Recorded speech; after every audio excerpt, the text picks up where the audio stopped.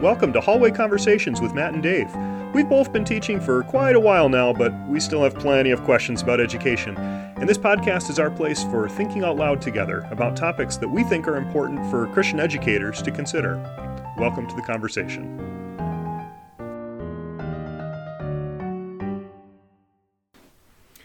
Thanks for joining us for Hallway Conversations. I'm Dave Mulder. And I'm Matt Beamers. We want to thank you for allowing us to be here with you today, folks. If you are stopping by for the first time or you are a return visitor, we are very grateful for your time. We know it's precious, so thanks for joining us today. Just to give you a bit of a context for Hallway Conversations, this all started about 6 or 7 months ago when I recently moved to the Midwest. I didn't know Dave at all. I'd heard his name, heard lots of things about just the amazing practitioner and wonderful human being that You're way he too is. kind. Way too kind. Yes, I am, but that we digress. And yeah, we slowly started getting to know each other. And it started out actually very simply as, hey, do you know where the photocopier is? Where's the key for this cupboard? Do we have to bring our own coffee? Right. Just things like that. And even though that's where it started, often it would turn into a 15 or 20 minute conversation. Like I've never been in a situation where I've asked someone if I could borrow a dry erase marker, and we ended up talking about formative and summative assessment practices 20 minutes later. Yeah. And so it kind of grew from there, to be honest. And we often found ourselves, due to the nature of COVID and what's going on, being in the hallway, kind of distanced from each other.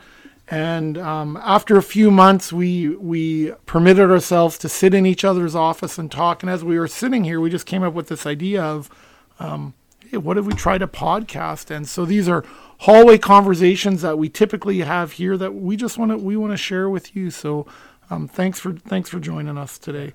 The format of this is the scarier part of this whole thing, is that we take turns bringing topics without telling the other person what we're going to talk about. And it's often comes in the form of a question. So Dave has no idea what I'm about to ask him. And so here's my question, Dave, and let me just do a short preamble. In getting to know you, you are, and I say this with deep encouragement, that you are committed to your trade. You are a master craftsman when it comes to teaching. You spend time thinking about it. You spend time preparing. It's been pretty inspiring to watch. But my question for you is, what motivates you? Like that. I partly ask this because I want to pump a little bit of whatever motivates you into my veins. Yeah. But can you just talk about that a little bit? The topic of motivation, and the question is, what motivates Dave Mulder? Sure. So I guess the jokey, cynical answer is probably the 7 cups of coffee I have every day, right? There's a reason my eyes are bugging out of my head. Folks, you can't see Dave, but this is one of the truest statements that's been said all day. Yeah. Okay. So a more authentic, more purpose-driven answer, maybe. Let's go that way.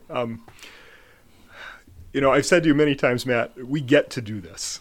We get to do this, and our work at this point in our careers is we're coming alongside future teachers and practicing teachers and helping them shape themselves as practitioners. How are they going to be?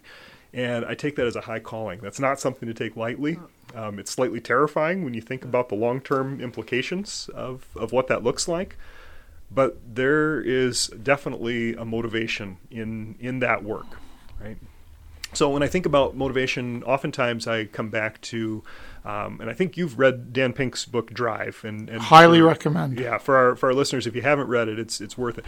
The whole book is really around the science of motivation, and Pink unpacks a lot of different researchers' work on what motivates people. And he basically comes back to, there's 3 things. If you really want to motivate people to be intrinsically motivated, there's all kinds of external motivators that you can nudge people with carrots and sticks. But if you really want them to be intrinsically motivated to do the work, there's 3 things, he says: autonomy, mastery, and purpose.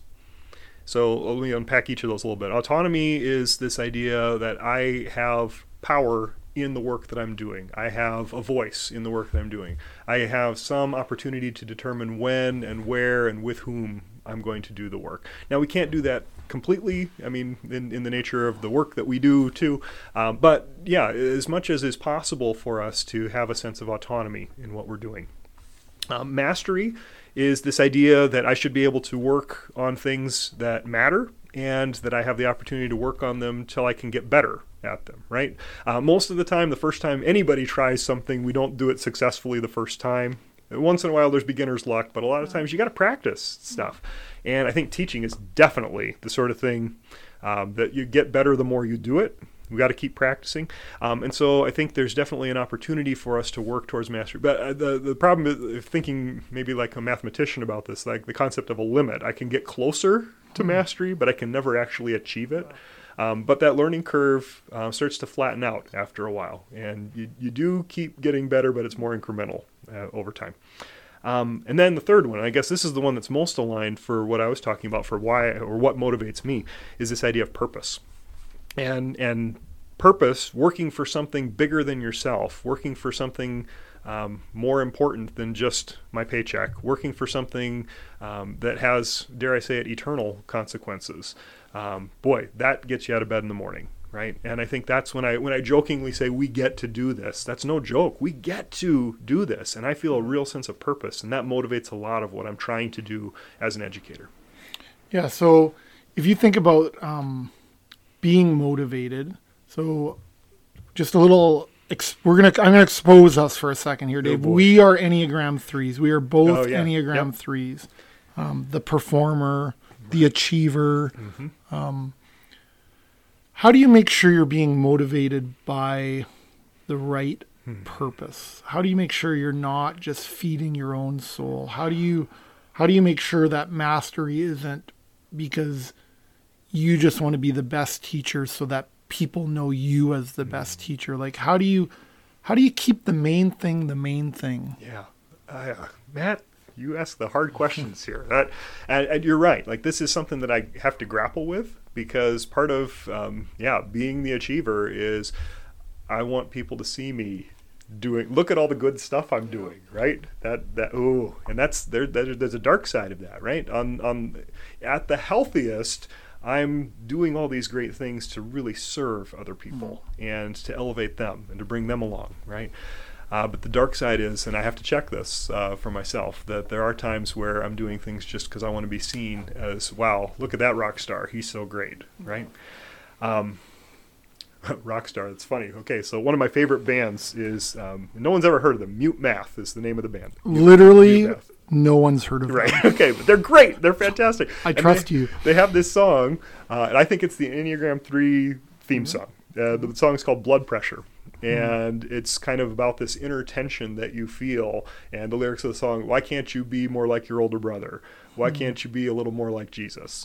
And that sense, like, look at all the good stuff I'm doing. I'm a Christian educator. Don't you see how I'm pouring my blood, sweat, and tears out in the work that I'm doing here? Like, you should think highly of me because I'm doing this for Jesus. And then that reality check of, well, I mean, I say sometimes I'm doing this for Jesus, but really when push comes to shove, I wonder, am I doing this because I want people to think highly of me? Yeah. So I don't know if that's an answer to your question. No, but it also makes me realize, like, like, why can't you be more like your older brother? Like, why can't you be more like Dave Mulder? Why can't you be more like whoever? Fill in the blank, right? Yeah. And the danger of comparison and the demon of discouragement that comes with comparison, like this idea also of accepting who you are as a teacher, right? Like, I don't need to be the best version of Dave Mulder. I need to be the best version of Matt Beamers. Right. And to be okay with that, like that's maybe a weird take on this whole idea of motivation too, but to really ask that question, what drives this purpose for you, and what's motivating you and that's not to suggest I can't learn from you. No, that's right. But we don't need more Dave Mulders or Matt Beamers walking around this campus. Heavens no. No. Well, and I think that your point is well taken, Matt, right? Like, we can't be. I early in my teaching career, I had a phenomenal high school math teacher, Mark Hugan. Phenomenal math teacher. And I was a middle school math teacher, and I aspired to be him. And so a lot of the things that I said and that I did in my classroom, and I would try to be more and more like Mark. And he's fantastic, right? But I'm not Mark. I'm Dave. And people don't want you to be Mark, actually. Right. And so to give yourself permission to grow into who are you going to be as a teacher? No, for sure. Dave, you had, when you were talking about the Enneagram 3, you used this phrase, hey, when I'm at my healthiest. The reality is, in many fields, including education, people aren't at their healthiest. It has been the most trying 10, 11, 12 months almost now, the most complex of school years. You and me have the privilege of running into many teachers who are currently in classrooms. And there's a level of exhaustion there. And right now, it's still hard, this idea of return to normal, whatever that looks like, but this idea of like, when will we get through this, right? And there's an unknown to that. And that can be incredibly demotivating. And so I'm just wondering, not asking you to bare your soul, but how about for you when it's hard to be motivated? Like, you are a very, you lead with positivity. I remember that you said once. That's right. And you are, you live your life open-handed. You are hospitable and generous with your time and your energy. I aspire to that. What? Yes, no, yes. totally. We all, exactly. You aspire to it. What about on the days that you don't have much to give anymore? Like, it is too much. Like, is there a word for our listeners, a word of acknowledgement or encouragement about, it's hard sometimes? Absolutely. Well, and I'm glad you asked that question, right? And I learned this, I guess, for myself most tangibly when I was in grad school, where, I'm already working 50 plus hours a week on my work as a teacher, and then I've got 20 plus hours a week of grad school homework, and like, that's not sustainable in the long term, right? And so sometimes you're just looking at the big pile of stuff you've got to do, and it's so overwhelming. And I think a lot of teachers feel that pressure right now, especially, right? We're looking at the big pile. And so a strategy that I started to do for myself was, okay, whatever the big thing is, like I'm likely to pick the small thing, right? The thing that's easy, and let's like get those off my desk. And that's not a bad thing, but sometimes you're still looking at the big thing, and you just got to get at it. So my rule was the 10-minute rule for myself. I said I can do anything for 10 minutes, and so I'm just going to attack it. Whatever that hard thing is, 10-minute rule. I can do anything for 10 minutes. And what I found was oftentimes after you get after it for 10 minutes, okay, now that wasn't so bad. At least I got started, right? And so sometimes I would continue on more than just my 10 minutes. And sometimes 10 minutes is all I got, right? Like I can't work at the hard thing for any more than that. So I guess that's part of it. And maybe the flip side of that is also true. If you have been working on something for so long that now it feels like you're banging your head on the wall because it's the big thing, to just be gracious enough with yourself to say, I think I'm done working on this for now, and to take a break. I think that's one of the hard things about teaching. Because it's always there. Right. And I think that it's kind of intangible work sometimes, right? Like when my summer jobs, when I was a student, I would always work in construction, right? And there's something so tangible about that kind of work that at the beginning of the day, there wasn't a wall here, and at the end of the day, there is, because I built this thing, right? And in education, we don't always have that. It's slow growing. Right? That we might have students come back 5 or 10 years down the road and say, hey, what you did made a difference. But tomorrow I'm not going to see that necessarily. Yeah, no, totally. I think part of it too, that it's just can be incredibly hard, is like there's the being in the building, the physical aspect of it, but also just 8 o'clock at night, I'm thinking about this. 9:30, I'm thinking about this.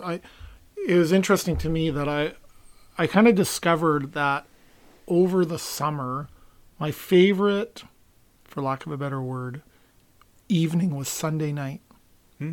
Because during the school year, I'd always find like at about 6 o'clock, 7 o'clock Sunday night, my brain would just start going and going and going. Yeah.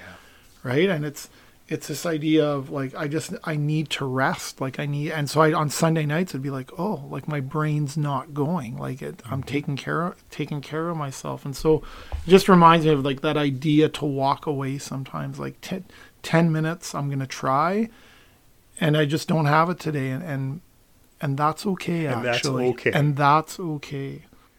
All right. Well, Matt, I got to take the opportunity here then to turn the question around on you. And if you'd share a little bit with me, what motivates you? We say we get to do this, but what does that look like for you? Yeah, we get to do this. We definitely get to do this. What an honor and a privilege. As you were talking, Dave, if I'm honest, I was being fully present as I could, but I was thinking about that for myself and what motivates me. And the first thing that came to mind, and maybe that's this is easy to say, but I take it to heart, is my family. If I think about Bev and my 4 daughters, and wanting to be a person that they can look at, sort of aspire to be more like. I want to be a mentor and a role model for them.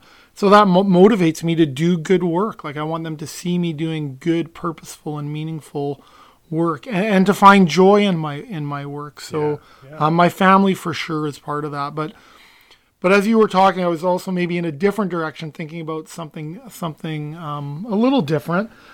The last 15, 16 years, I've had the honor, and it was a privilege, to teach at a school in Vancouver, British Columbia, a Christian school there. I was a teacher there, a vice principal, and a principal. And it was the most amazing community, actually. The most professional staff, loving staff. The students were incredible. Like, I smiling right now as I think about them, and the families were so supportive. And I miss them, actually, as I talk about them. I miss being with them. And but as I think about that place, one of the gifts that that place gave me came through the form of their superintendent, Dave, a good friend now of mine. One of the things that I learned from Dave, as we were a growing school and we were going through a merge, and we were changing and reestablishing our mission and vision, one of the things I learned from him was the importance of the mission and vision being alive in the life of the school. Right? We've all been in schools where it's maybe it's hanging on the wall, maybe it's not even hanging on the wall. Nobody knows the mission or vision statement, and it certainly doesn't influence practices or policies in the school. And what I loved about one of the many things I loved about Dave was his deep desire to filter all decisions through the mission and the vision. Oh, yeah. And so, one big decision we had to make as a school when we were there was we had a discussion about going 1-to-1 computer laptops, grades 7 to 12. And, there was so many factors in that decision, whether it was finances, whether it was about student learning, would it improve student learning? How does it fit into our community? How will it impact pedagogy? And those are all important discussions, and those are all discussions that we had. But the discussion for Dave always seemed to start in one place, and that was whatever we decide, does it move us closer to our fulfilling our mission statement, or does it move us further away? Mm-hmm. And Dave sometimes used the language of the mission statement being our promise statement, which is a bit unsettling, to be honest. For sure. Like, that word promise is a big word.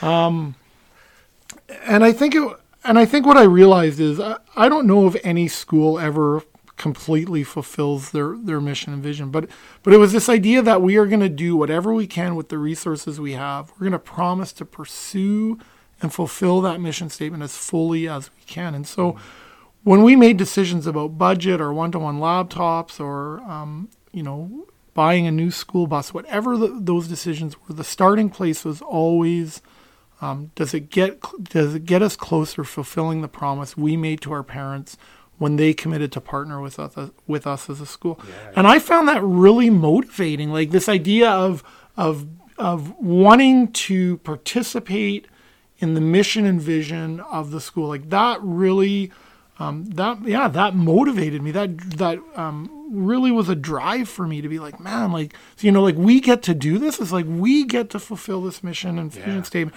And I feel that a bit at working at Dordt as well, as I get to know this place.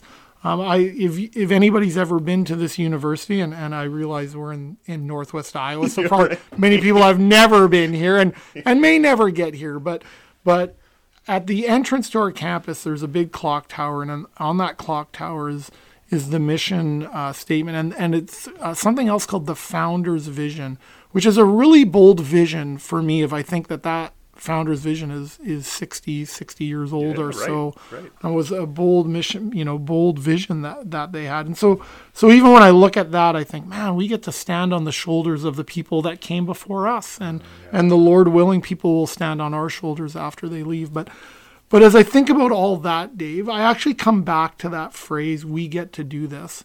And as I was thinking about, that as you were talking, I was thinking about a theology professor I had in university, Mike Goheen, who I have a tremendous amount of respect for the person that he is and the writing and thinking that he does. But Mike might not even know this, but he used a line many years ago that I use in my writing and my speaking and my teaching.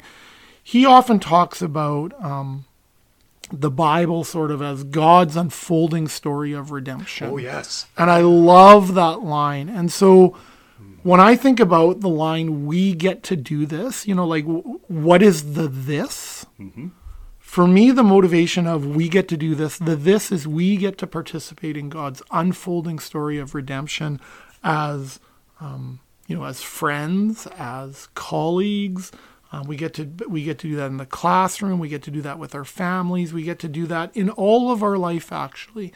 And for me, that in the end, that's actually what motivates me, is that that we get to participate in the renewal and the transformation of all things, that we're good enough to be co-creators and co-workers with God in all of this. And I'm motivated to help our students see that they don't have to wait till they leave university, or that they can start in the participating in God's unfolding story when they're 5 and 10 and 15, and my mom and dad who are in their 80s continue to participate in that. And so in the end, I would say that's what motivates me. So when we say we get to do this, from now on, Dave, I'm going to think of, we get to participate in God's unfolding story of redemption. That's so amazing. And as you say that, I'm thinking too, as if God needs us for any of this. Totally. He lets us jump in. He lets us do this. Wow. He invites us in and says, you get to be part of this story. Who says no? Who says no to that? Okay. People do. That motivates me, to say I'm all in, I'm jumping in, I'm saying yes to that invitation. And whether that's for me as a teacher, or if I think about my brothers as construction workers, or my sister who was a pastor, all of those things, we're invited every day wherever we're called to serve, to participate in that story. And that's incredible to me. This was a highly motivating conversation for me, my friend. So thank you for bringing the question. Thanks, Dave, and thanks for answering and your thoughts, and for helping me learn from you. It's a pleasure and a joy, and I just want to thank anybody who's listening for joining us in this hallway conversation, and for allowing us to be here with you. Thanks for being here, people. Thank you. This podcast was quite literally dreamed up by Matt and Dave during one of their hallway conversations. Our music was created by Ethan Mulder. Hallway Conversations is an independent podcast created and produced by Dave Mulder and Matt Beamers. Thanks for listening.